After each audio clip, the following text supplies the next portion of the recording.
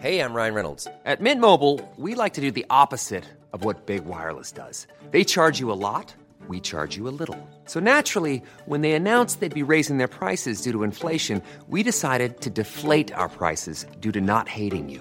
That's right. We're cutting the price of Mint Unlimited from $30 a month to just $15 a month. Give it a try at mintmobile.com/switch. $45 up front for 3 months plus taxes and fees. Promo rate for new customers for limited time. Unlimited more than 40 gigabytes per month. Slows full terms at mintmobile.com.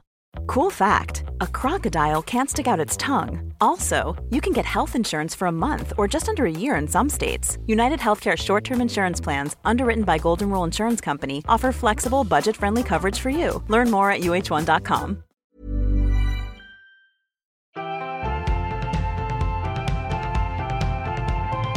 Fan att bajset kom upp där så tidigt, Alex. Jag var inte beredd. Det var inte alls meningen. Och jag kan bjuda på sånt. Ja, alltså verkligen. men det var bara för att Rese kom in. För jag hade tänkt ta upp det. Och du då? Innan. Elin. Och jag bara... Ja. Men jag tror att det blir jättekul för du bara, du menar med magen? Ja, jag vet. Det måste jag börja en bajsblogg istället. Ja, varför inte? Bort med de för du kommer vackra säga, fotona. jag kan inte bajsa hos min pojkvän. Nej, jag kan ju inte bajsa någonsin. Varken här, höll jag på att säga. Varför skulle du bajsa hos Acast? Det verkar ju jättekonstigt.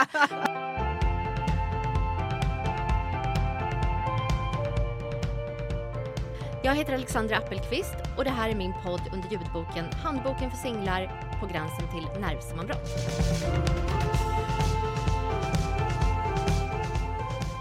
Hello Elsorna! Hej! Välkomna till min podd. Tack. Idag har jag med mig mina kära väninnor Elin och Sissi. Ja, hej. Och Elin och Sissi har ju då varit inspirationskällor till bokkaraktären Elsa som är Filippas barndomsvän. Trebarnsmamman som gör allt för Filippa egentligen. Älskar att sitta och analysera med vin och lite charkuterier sent på natten. Och som också kommer hem till Filippa när hon känner sig ensam och har flyttat till sin lilla lägenhet Kojan och sover över där. Och där snyftar de då i kapp till The Notebook. Elsa brottas med oro och ångest inom sig som ingen riktigt förstår. För hon är ju också extremt stark under ytan. Sen så är det också så att Elsa har den här tendensen att när hon är ute och har riktigt kul, då vill hon aldrig gå hem. Så, välkomna hit! Tack. Hur känns det? Bra, nervöst. Ja. Nervöst. Vad är ni mest nervösa för? Och säga någonting helt galet. Ja, att säga något som man kanske egentligen inte tycker. Nej, precis. En åsikt som man inte har pratar vi om innan. Ja, lite så. Precis. Jag tänkte faktiskt fråga er för att jag har ju lite såna här typ turritualer som jag brukar köra, såna här konstiga grejer. Till exempel så har jag 3 skärbrädor som står i ett ställ. Och när jag sätter ner dem eller tar ut dem från diskmaskinen så brukar jag alltid tänka så här att om de vänder sig rätt så att den här liksom, logotypen hamnar längst upp i rätt hörn, då är det en turgrej för mig. Tänkte höra mer om ni har några såna eller om ni brukar tänka så här att om jag kliver på den här brunnen då blir det... Alltså jag brukar nog tänka så när jag flyger för att jag är flygrädd. Ja. Och då brukar jag tänka så här om det är mycket barn på flyget. Då tänker jag att det vore för hemskt om det hände någonting. Så att då känns det som att det inte ska hända. Ja. Eller om det är så här kändisar eller någonting annat som vore för liksom stort om det skulle hända. Ja. Då känns det så här mer tryggt. Ja, för det där är ju faktiskt till och med en scen i boken när karaktären Elsa flyger och brottas med sin flygrädsla och ser dåvarande chefredaktören på Svensk Damtidning sitta lite längre bort och känner att nu är det safe för att det borde inte kunna hända. Så den har jag ju hämtat lite från dina tankar där, Sissi. Elin, du har ju också lite stress inför flygningar och sådär. Vill du dela med dig? Men gud, vad ska jag säga om det då? Varför jag har det? Ja, eller vad du vill. Är du jätterädd? Nej, det är jag inte. Det har kommit nu på senare tid. Dels sen när jag fick barn såklart. Ja. Men det blir ju en annan känsla, helt klart. Sen har jag haft extremt problem med min mage. Om det är det du syftar på. Ja. Det kom ju väldigt tidigt här. Precis, jag kände det. Jag hoppade på. Men jag har haft jätteproblem med min mage. Och hade det under väldigt många månader. Och en konstant känsla av att jag skulle bajsa på mig. Helt enkelt. Då vill man inte vara på ett flygplan. Nej, det är det. Så att jag gick på toaletten på riktigt ungefär 17 gånger om dagen. Och mådde väl inte så jättebra i det. Det var rätt jobbigt. Och genast så blir det ju det här liksom, okej, nu ska jag ta mig ut ur huset. Var finns det toaletter och sådana saker.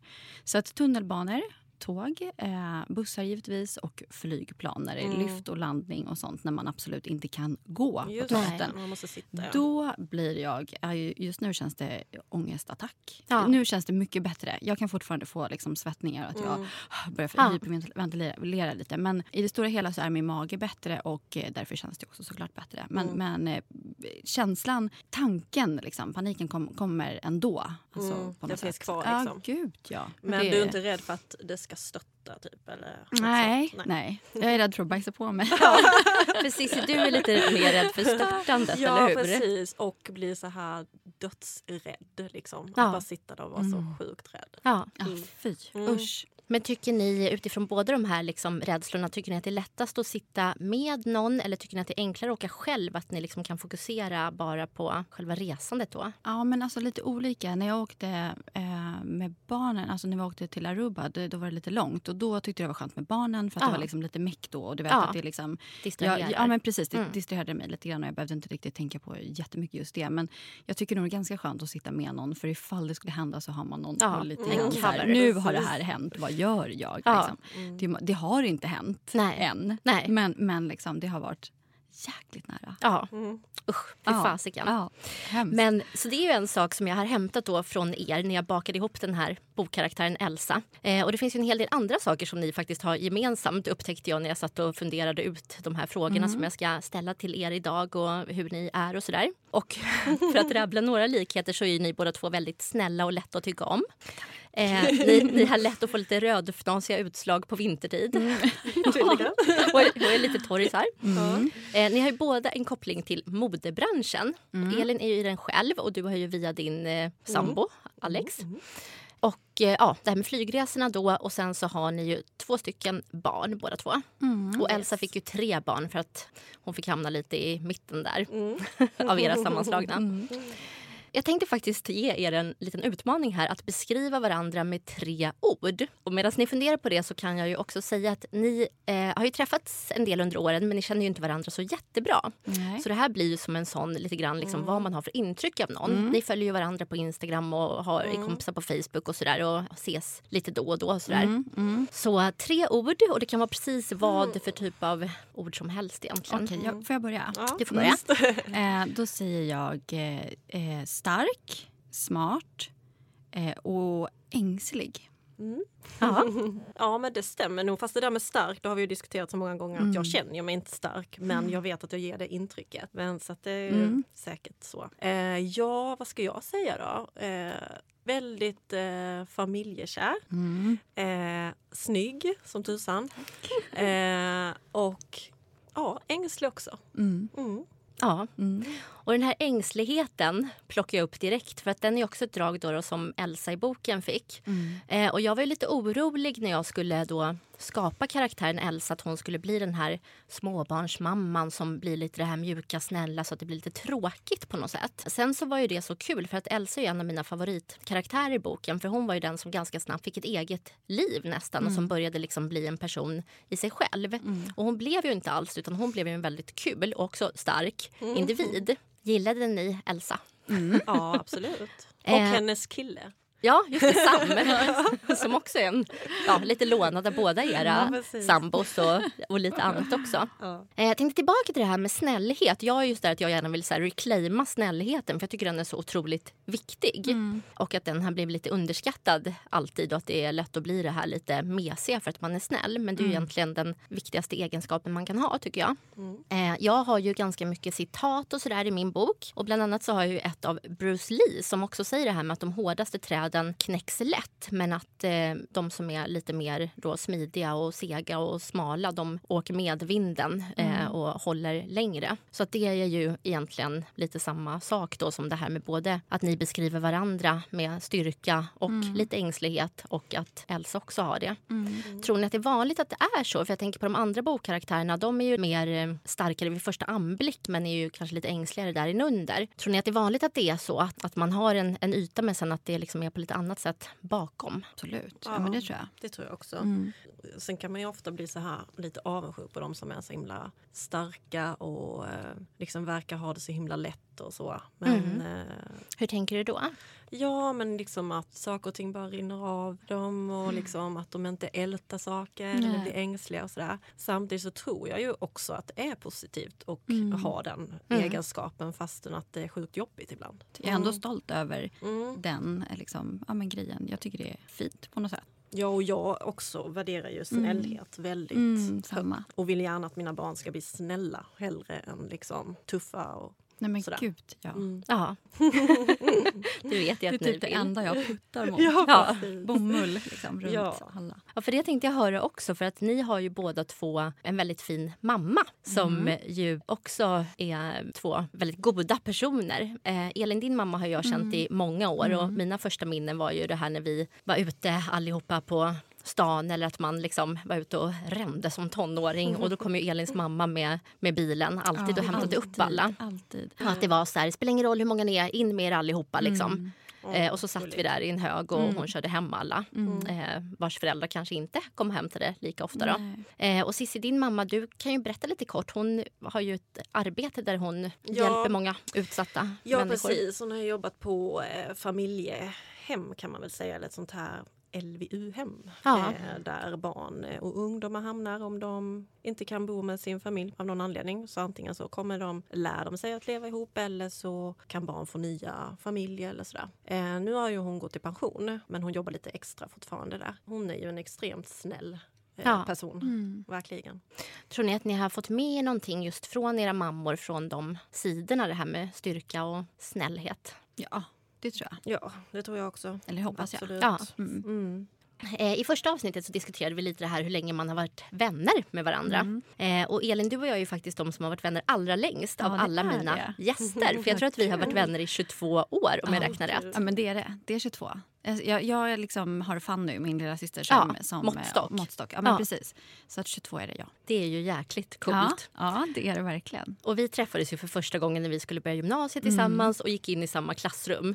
Och då hade ju Elin en inbakad fläta som faktiskt, det vet inte ni eller du om, men det är den flätan som jag snodde till Elsa sen. För att hon har ju en slarvig fläta just det. i boken. Det var jag. Det var du.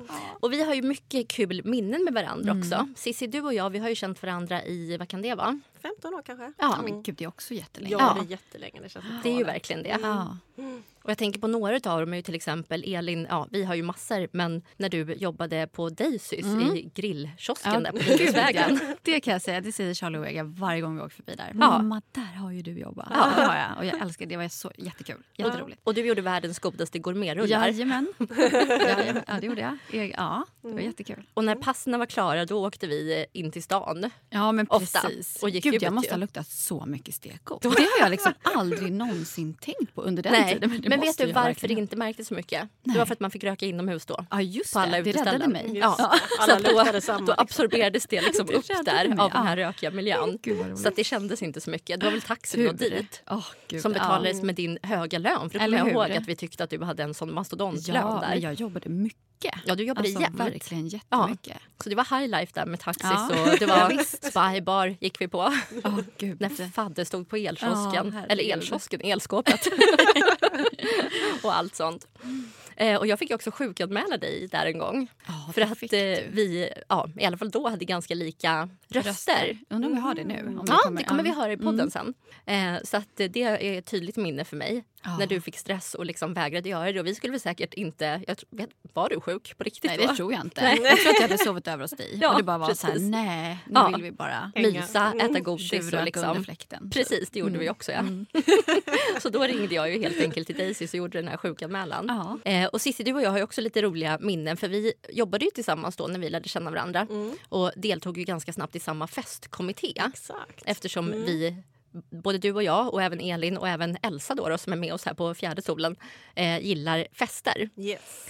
Och bland annat där så var det ju en gång när vi skulle förbereda massa snacks och poppa popcorn, och det resulterade ju i att hela mikron blev rökfylld och även hela liksom, utrymmet där vi skulle vara och ha den här festen. Och helt plötsligt så är det 5 brandbilar som står utanför. Och vi hör sirener och får liksom fullständig panik och springer runt i korridorerna där. Och gömmer oss typ. Ja, jag minns de pratar om så här, man kommer få betala 20 000 för det här. Jag kommer också ihåg det. Och vem ska betala det? Det var ju ni som poppade. Och gud. Och det var en sån astronomisk summa. Minns du det? Att man kände att det var så här 20 000. Det var liksom... Jag inte överleva detta. Liksom. Nej, exakt. Men vi slapp ju betala. Vi behövde inte betala. Vi mutade väl polisen också sen med någonting. Godis, popcorn. Precis. Brandmännen med några såna här salta godisar, tror jag. Ja, det var hallon och lakritsskallar, tror jag. Jag tror det med. Och sen hävdade vi ju bestämt att det var fel på mikron. Det var ju därför det hade börjat brinna. Vilket det ju var. Ja, eller? Det tror jag också. Eller är det en efterkonstruktion? Jag vet inte. Alltså, man har ju ofta väldigt kul med dig. Det händer liksom galna grejer, tycker jag. Jag drar åt mig sånt. I somras så gjorde vi till exempel en springnota. Exakt. Fast den vet jag inte om man ska tala om här, för det är egentligen olagligt. Vi får inte säga vad det är. Nej, vi pratar inte om vilken restaurang det var. Och det var ju egentligen så att det var knappt en restaurang. Precis. Och det vi var liksom försökte ju utomhus. Betala ganska... Ja, vi stod och försökte betala hur länge som helst och ingen såg oss. Och då kände vi så här, nu går vi. Ja. Och sen blev vi så himla höga på det så att vi bara åkte och sjöng karaoke efter. Precis. på karaoke. Och det var du och jag, och så var det 2 personer till som var med. Ja, precis. Och vi gjorde high-fives efter att vi hade lyckats med den här bedriften. Att liksom en planerad smitning från notan. Ja. Vi hade en hel del ångest dagen efter, men ändå så hade vi blev det så himla kul kväll. Det är ju ett roligt minne. Lite Thelma och Louise.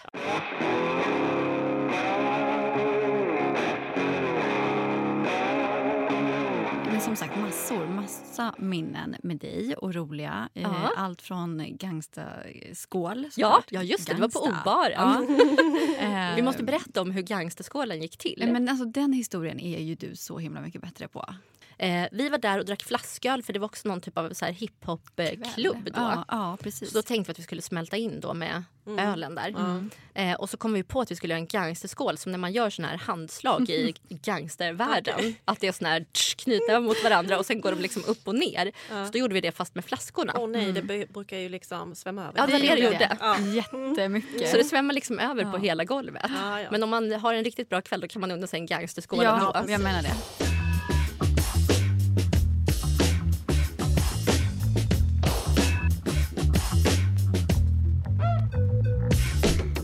Och sen då, såklart Uppsala. Ja, Valborg. Ja, Valborg. Herregud. Det glömmer jag aldrig. Som blev så vi skulle ju ha superkul på Valborg i Uppsala. För vi hade ju hört att det var Uppsala man åkte till. Ja, precis. Och vi tog på oss, det var platåskor och det var liksom smink och det var pälsar och jag vet inte allt. Och åkte dit. Och det var ju så tråkigt. Vi hade ju kul, men det var ju liksom... Vi hamnade på flera olika konstiga fester som jag inte riktigt minns hur vi liksom kom in på. Nej, även på någon typ av svartklubb i någon källare var vi ett tag. Det var på få stryk. Men gud så obehagligt. Ja, jätteläskigt. Nej, vi tog bussen hem. Ja, bussen. För det gick väl någon buss som gick... Det var väl den sista då som vi hade sagt att vi skulle åka hem. Som gick typ till så våra mammor. 11:15 eller någonting. Så det var liksom inte så sen. Men hur gamla var vi då? Det var ju gymnasiet. Så vi kanske var typ 17. Ja, säkert. Men man är ganska liten då, om man tänker tror så. inte det, men... Och jag var ju alltid lite rädd. Så att, jag var liten. Ja, du följde med. Ja, exakt. Men hur känner ni med det här att bli vuxna? För det är också ett utmärkande drag i Elsas och Filippas vänskap och även hos oss att man blir lite barnsliga tillsammans. Vill man bli vuxen på riktigt? Nej, men det där är så konstigt, för det där brukar du och jag också prata om ganska mycket. Att i vissa sammanhang så känner man sig, det känns som att, att man skojar. Ja, att det är att man leker vuxen. Man liksom Typ känner formella. sig... Ja men gud ja, man är 38 som jag är. Och när man ska sitta då och vara seriös, att det bara känns så här, nej gud, jag kommer ihåg när jag fick barnen också, att det var liksom med Charlie, att jag så här, ska jag gå till dagis och lämna honom på dagis? Det känns ju helt galet. Ska inte jag göra det?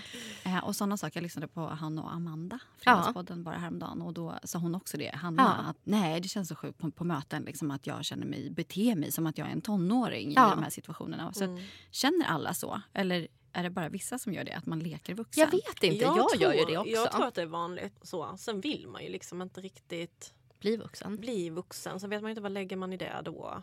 Och det är liksom försäkringar och lån och allt sånt som man bara avtals. Man känner så här, nej men gud, nu sitter jag med det här. Konstigt. Och liksom veckoplanering och sånt som folk har för sig. Alltså, nej. Har folk för sig eller har du för dig veckor? Nej, jag har inte för mig det så mycket. Men det är många som har det. Liksom. Och jag listor och hit och dit. Ja, jag gör i och för sig listor. Ja, det har du alltid gjort. Jag vet.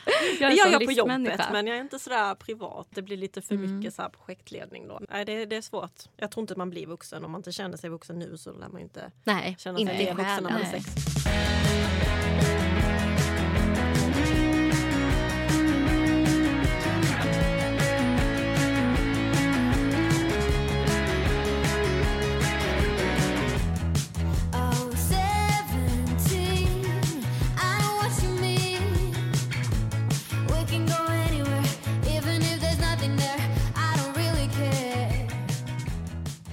Någonting som både förenar er lite grann och även mig, och det är det här att man helst kanske inte föredrar att hålla långa presentationer på engelska.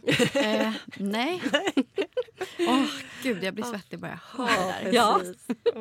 Jag tänkte på en gång, Elin, när du hade något kundmöte på Skype, var det väl? Ja. Och fick stress och försvann ur bild. Var det så? Nej men gud. Alltså medvetet, eller? Ja. Det där är ju... Gud vad jag är oproffsig. Det där är min tonårsgrej. Liksom. Ja, det är det här där inte kan jag vuxen. Skämmas. Något så... Herregud, det är verkligen hemskt. Ja, för då att man inte har sett till heller att bli bättre. Varför har man inte blivit bättre på engelska då? Jag vet. Nej, men det är fruktansvärt. Och nu har ju vi ändå kunder, liksom, jag pratar ju väldigt ofta med mina liksom, kunder så, som är från USA, från Amerika. Så att, och det går fine, det går bra. Liksom. Det går bättre och bättre. För det måste man, alltså, det har ju liksom blivit så då. Men svettningar, gud, första gångerna, det var jättejobbigt. Men just den gången så var jag och Ida i Göteborg och skulle ha ett möte med... ett stort märke där. Jag säger inte vilket det är, för jag vågar inte det. Vi har inte det märket längre. Det blev alldeles för stort. För vi kände att vi kunde inte hantera det med bara mig och Ida. Så att vi visade upp det faktiskt. Men han som hade det märket, jag var väldigt så här super... Vill ha många långa möten. Exakt. Och pladdrade på som tusan. Som amerikaner är. Ja, verkligen. Och vi hade något Skype-möte där jag bara kände att nej men nu dör jag. Och jag hittade inte ord och det var bara jättejobbigt. Och jag liksom så här försvann lite, man såg min tofs. Typ, och försvann sakta ur bild. Men de ropade väl också då så här, where are you? We can't see Elin, where are you? Jag vinkade lite då. Men det var, men då skäms jag så mycket. Jag skäms nu när jag pratar om det. Fy vad oproffsigt och jättelarvigt. Fast ganska kul också. Jag kan skratta åt det sen. Alltså, så är det. Say hello to a new era of mental health care. Cerebral is here to help you achieve your mental wellness goals with professional therapy and medication management support. 100% online. You'll experience the all-new Cerebral Way, an innovative approach to mental wellness designed around you. You'll get a personalized treatment plan from a therapist, prescriber, or both in a safe and judgment-free space. Your Cerebral therapist or prescriber will outline a customized plan with clear milestones along the way, so you can get to feeling your best. With Cerebral, you're not alone in your mental health journey. We're here to empower you to live a fulfilling life. So take that first step towards a brighter future and sign up today at Cerebral.com/podcast and use code ACAST to get 15% off your first month. Offer only valid on monthly plans. Other exclusions may apply. Offer ends July 31st, 2024. See site for details. Flexibility is great. That's why there's yoga. Flexibility for your insurance coverage is great too. That's why there's United Healthcare Insurance Plans. Underwritten by Golden Rule Insurance Company, United Healthcare Insurance Plans offer flexible, budget-friendly coverage for medical, vision, dental, and more. One of these plans may be right for you if you're, say, between jobs, coming off your parents' plan, turning a side hustle into a full hustle, or even missed open enrollment. Want more flexibility? Find out more about United Healthcare Insurance Plans at uh1.com. Millions of people have lost weight with personalized plans from Noom. Like Evan, who can't stand salads and still lost 50 pounds. Salads generally for most people are the easy button, right? For me, that wasn't an option. I never really was a salad guy. That's just not who I am. But Noom worked for me. Get your personalized plan today at Noom.com. Real Noom user compensated to provide their story. In 4 weeks, the typical Noom user can expect to lose 1 to 2 pounds per week. Individual results may vary. Då tog Ida över. Vi kompletterar varandra helt klart. Det är bra. Ja. Jag har blivit bättre. Ja, det är bra. Du får öva. Så det är perfekt. Ja, Cissi, du får också öva lite. Ja, lite får jag öva. Ja. Men, i och med att ni har amerikanska kunder och kontor i USA också. Ja, precis. Så att, men det kan kännas lite så här snällt ibland att det kanske bara är att jag behöver liksom ha det för mina kollegor som jag nu har lärt känna lite och sådär. Men jag tycker ändå att det är skitjobbigt liksom, att jag tappar ord och nej. Jag kan bli bättre på det. Ja. Om man liksom utgår från det rent fysiska då. Hur känner ni er nu när ni har landat i 38 respektive 39 år? Alltså jag tycker att man känner sig kanske lite mer bekväm med sig själv. Och att det liksom inte är lika viktigt. Ibland kan jag tänka så här, oj, ja, men jag ser väl helt okej ut för att vara 39 liksom. Ja, och det gör det ju. Men liksom, nej, jag tyckte nog det var värre alltså så här mellan tonåren och så. Och jag kände mig i alla fall inte bekväm med mitt utseende då. Nej. Vad är det du har liksom förlåtit nu som du tyckte kändes lite jobbigare då? Är det något kanske specifikt? är den här fnasiga fnasigheten. Ja, precis. Ja, men det är det nog. Sneda tänder, liksom, speciell näsa. Allt sånt som, alltså man vill ju bara se ut som alla andra. Liksom. Ja, men exakt.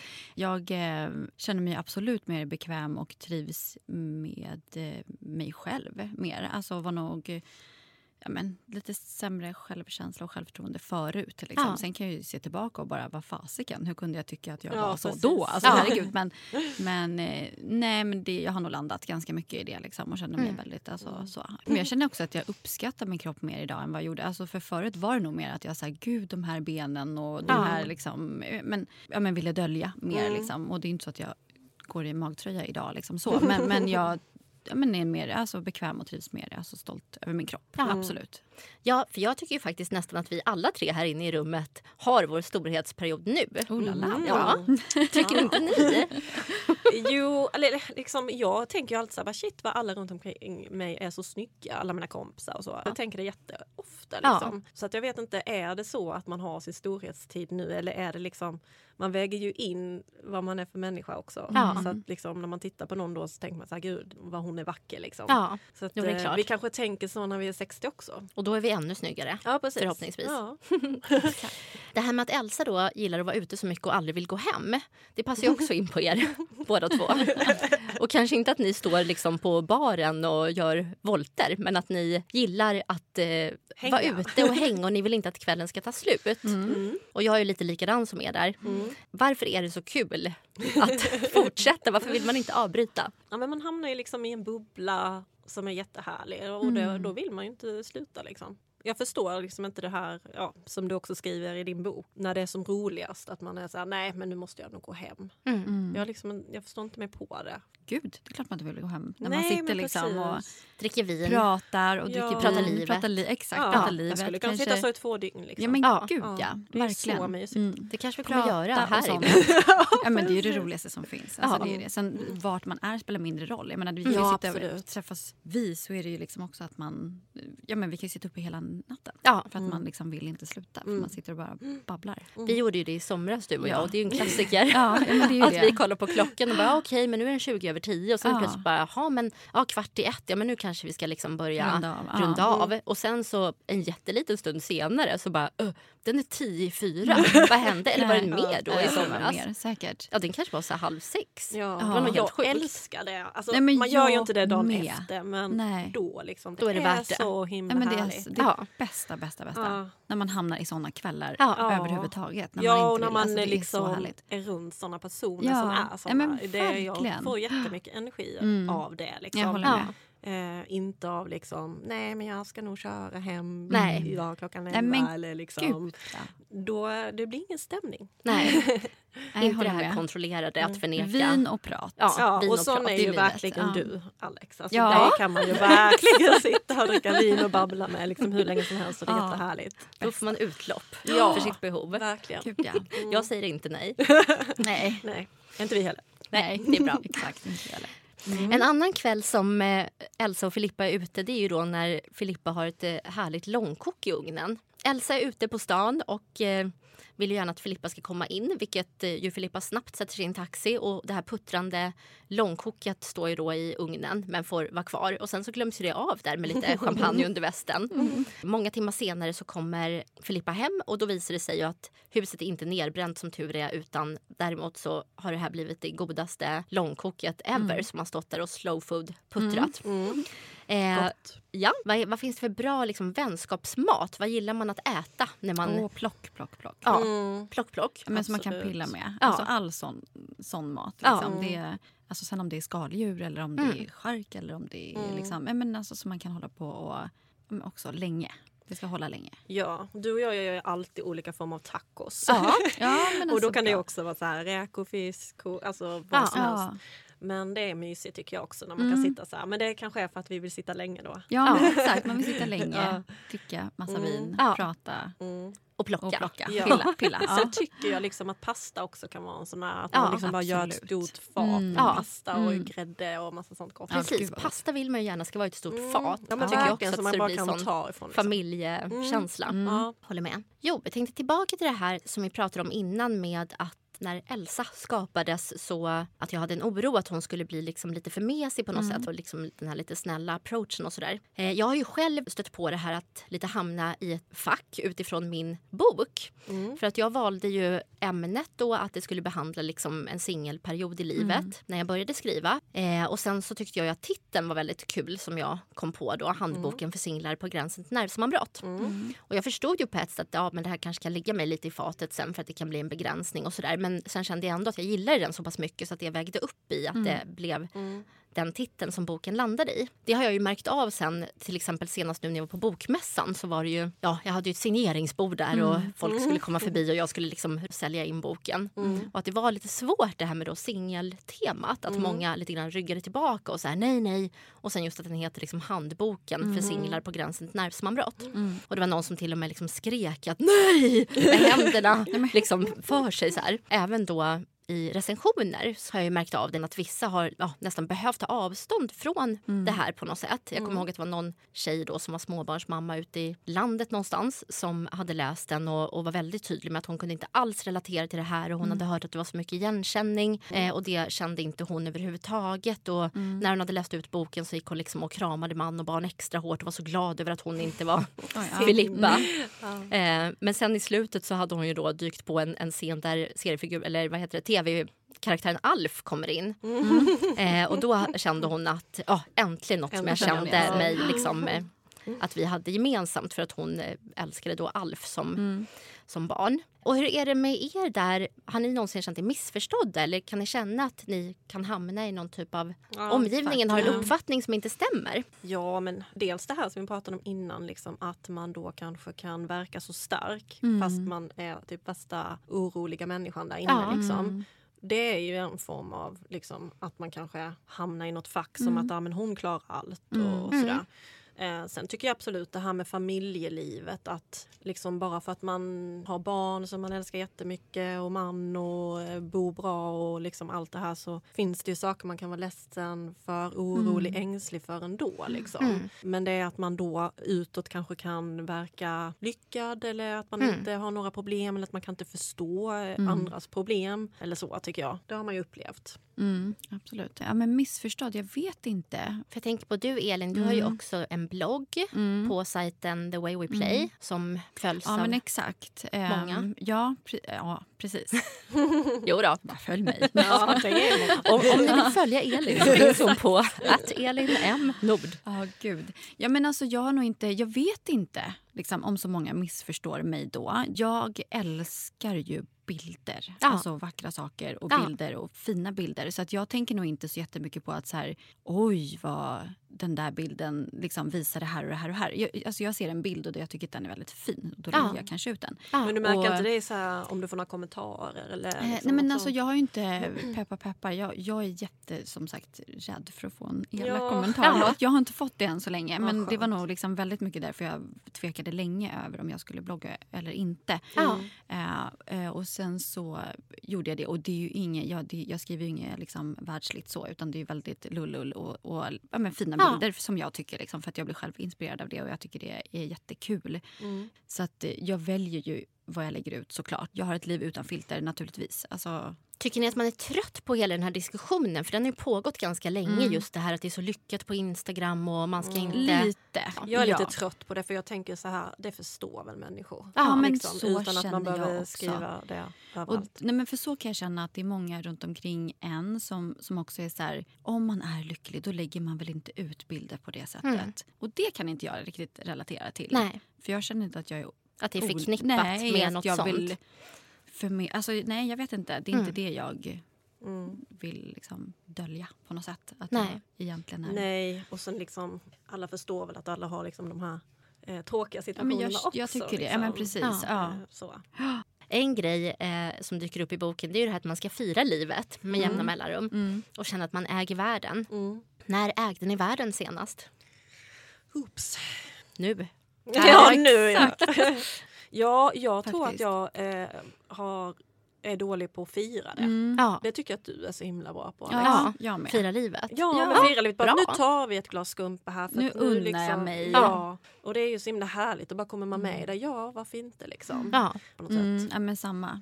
Och Ida då, alltså nu pratar jag jobbet, klädagentur och Ida min partner. Vi brukar liksom ha lite sådär mål att gud, får vi de här kunderna nu, då ska vi fira. Liksom. Då ska vi fira, eller då ska vi köpa oss något fint. Eller om vi slår den här liksom, budgeten. Eller massa sådana där saker. Men alltså jag tror på riktigt aldrig att vi har gjort det. Nej. Det är så dåligt. Nu har vi en annan grej som vi har sagt att vi ska köpa en varsin sak om en grej då går i hamn. Eller vad man ska säga. Så att vi får, nu ska jag göra det, känner jag. För att det är fasiken vad man ska göra så. Bra.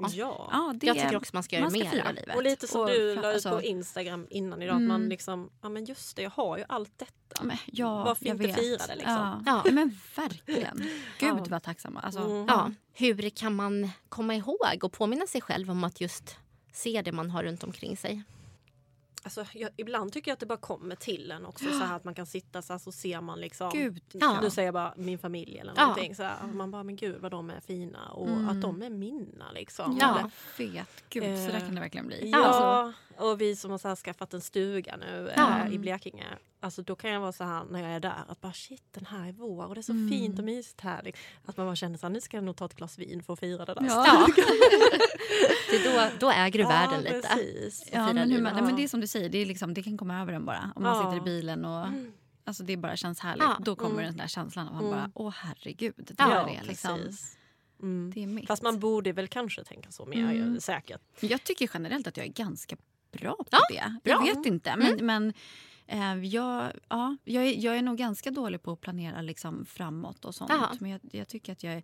Alltså det är klart att man lite grann så här, nu ska vi göra det här om 2 månader. Alltså att man hela tiden, men exakt. Det måste man ju få göra, drömma. Det gör jag. Jag är en drömmare, absolut. Men, nej men gud, jag är jättetacksam över vad jag har. Och det tänker jag nog på. Jag har blivit lite liksom också, att det är lättare för mig att tänka så också i och med att man fick ett barn som var sjukt. För att då... Liksom man ser alla andra, de kan resa var de vill. Eller, för det liksom, kan ju inte ni göra. Nej, att de kanske inte förstår hur ens barn är. Eller hur man själv är med sitt barn och sådär. Att då kan man ändå bli lite så här, men det är jag mot världen där också. Att man liksom är så här, men fasen, vi har det hur bra som helst. Liksom, låt de andra få göra alla de där andra grejerna. Liksom. Ja, men gud. Man har det bra ändå. Men varför kan inte ni resa då? Är det för att ni måste nära till sjukhus? Och... precis. Vi kan ju inte vara långt ifrån ett bra, stort sjukhus. Nej, som man säger. Så det kollar ni jämt upp om ni åker någonstans? Liksom, att det, precis. Och vi har ändå varit liksom iväg och det har hänt grejer fast vi har kollat upp saker.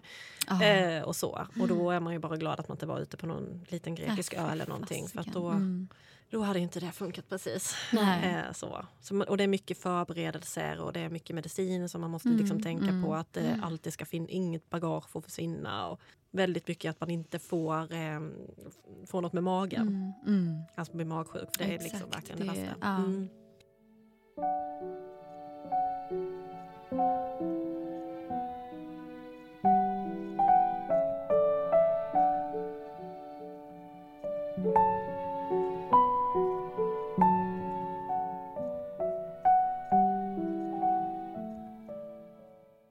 del i boken som ju kommer upp, det är ju det här när Filippa träffar en lite kortväxt man som dyker upp på alla olika ställen. Då dyker frågan upp om kärlek är svaret. Vad är frågan?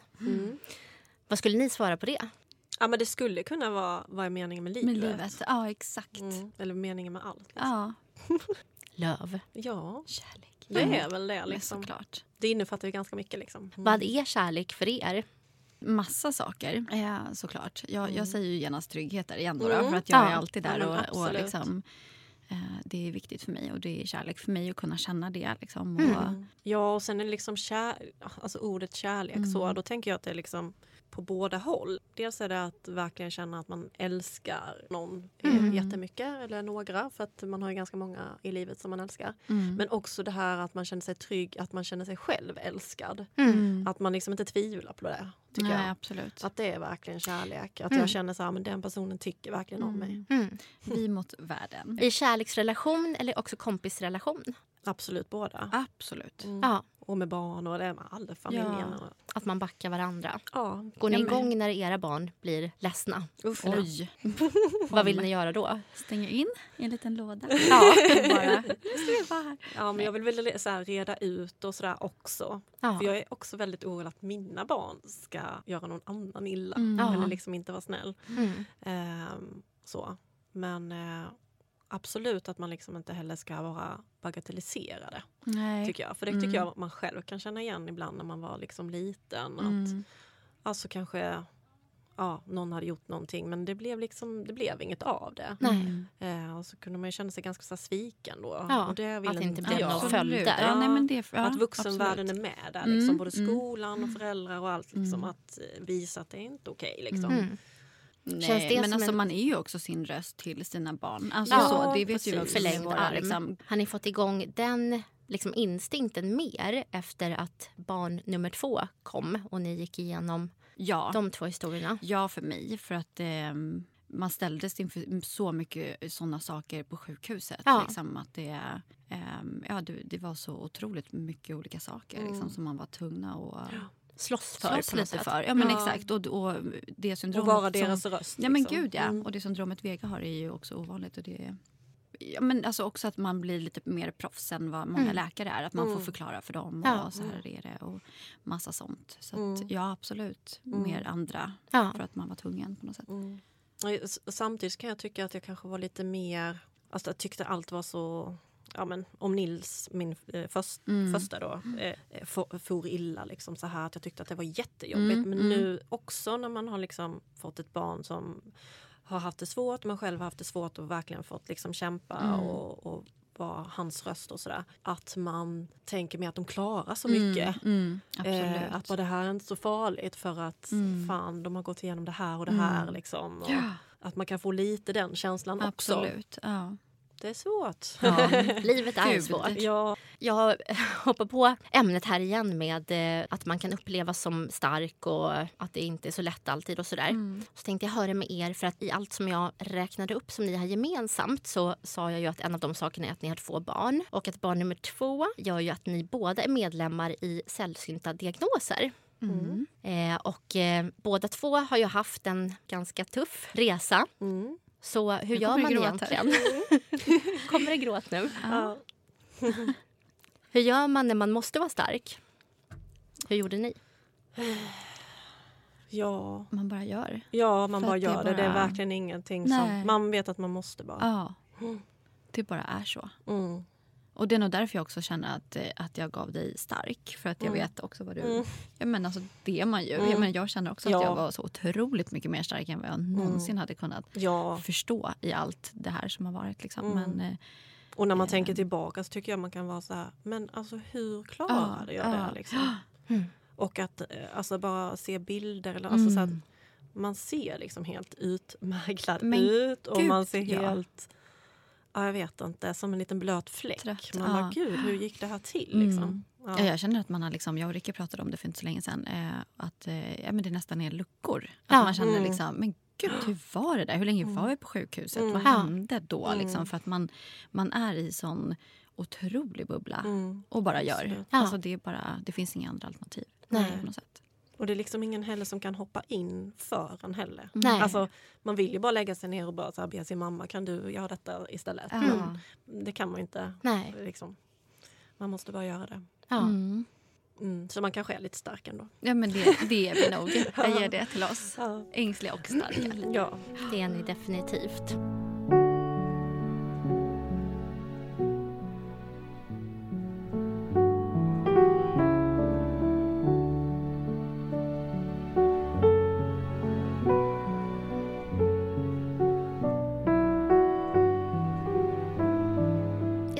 Avsluta vår session här med att vår gemensamma kompis Linda har läst in ett manifest för modiga människor med brustna hjärtan ur boken Resa sig stark av Brené Brown. Så nu lyssnar vi. Det finns inget större hot mot kritikerna och cynikerna och olyckskorparna än människor som är villiga att falla. Just för det vet hur man reser sig igen. Vi står här med skrapade knän och blåslagna hjärtan. Och vi väljer att stå för berättelsen om våra svårigheter istället för att gömma oss eller låtsas eller bedra oss själva. När vi förnekar våra berättelser tar det över. När vi flyr från problemen kan vi aldrig bli fria. Alltså vänder vi oss mot sanningen och ser den i vitögat. Vi tänker inte bli gestaltare i våra egna berättelser. Inte skurkar, inte offer, inte ens hjältar. Vi är författarna till våra egna livsberättelser. Vi skriver våra egna modiga slut. Vi har kärlek av sorgen, medkänsla av skammen, nåd av besvikelsen, mod av motgångarna. Öppenheten är vår makt. Berättelsen är vägen hem. Sanningen är sången vi sjunger.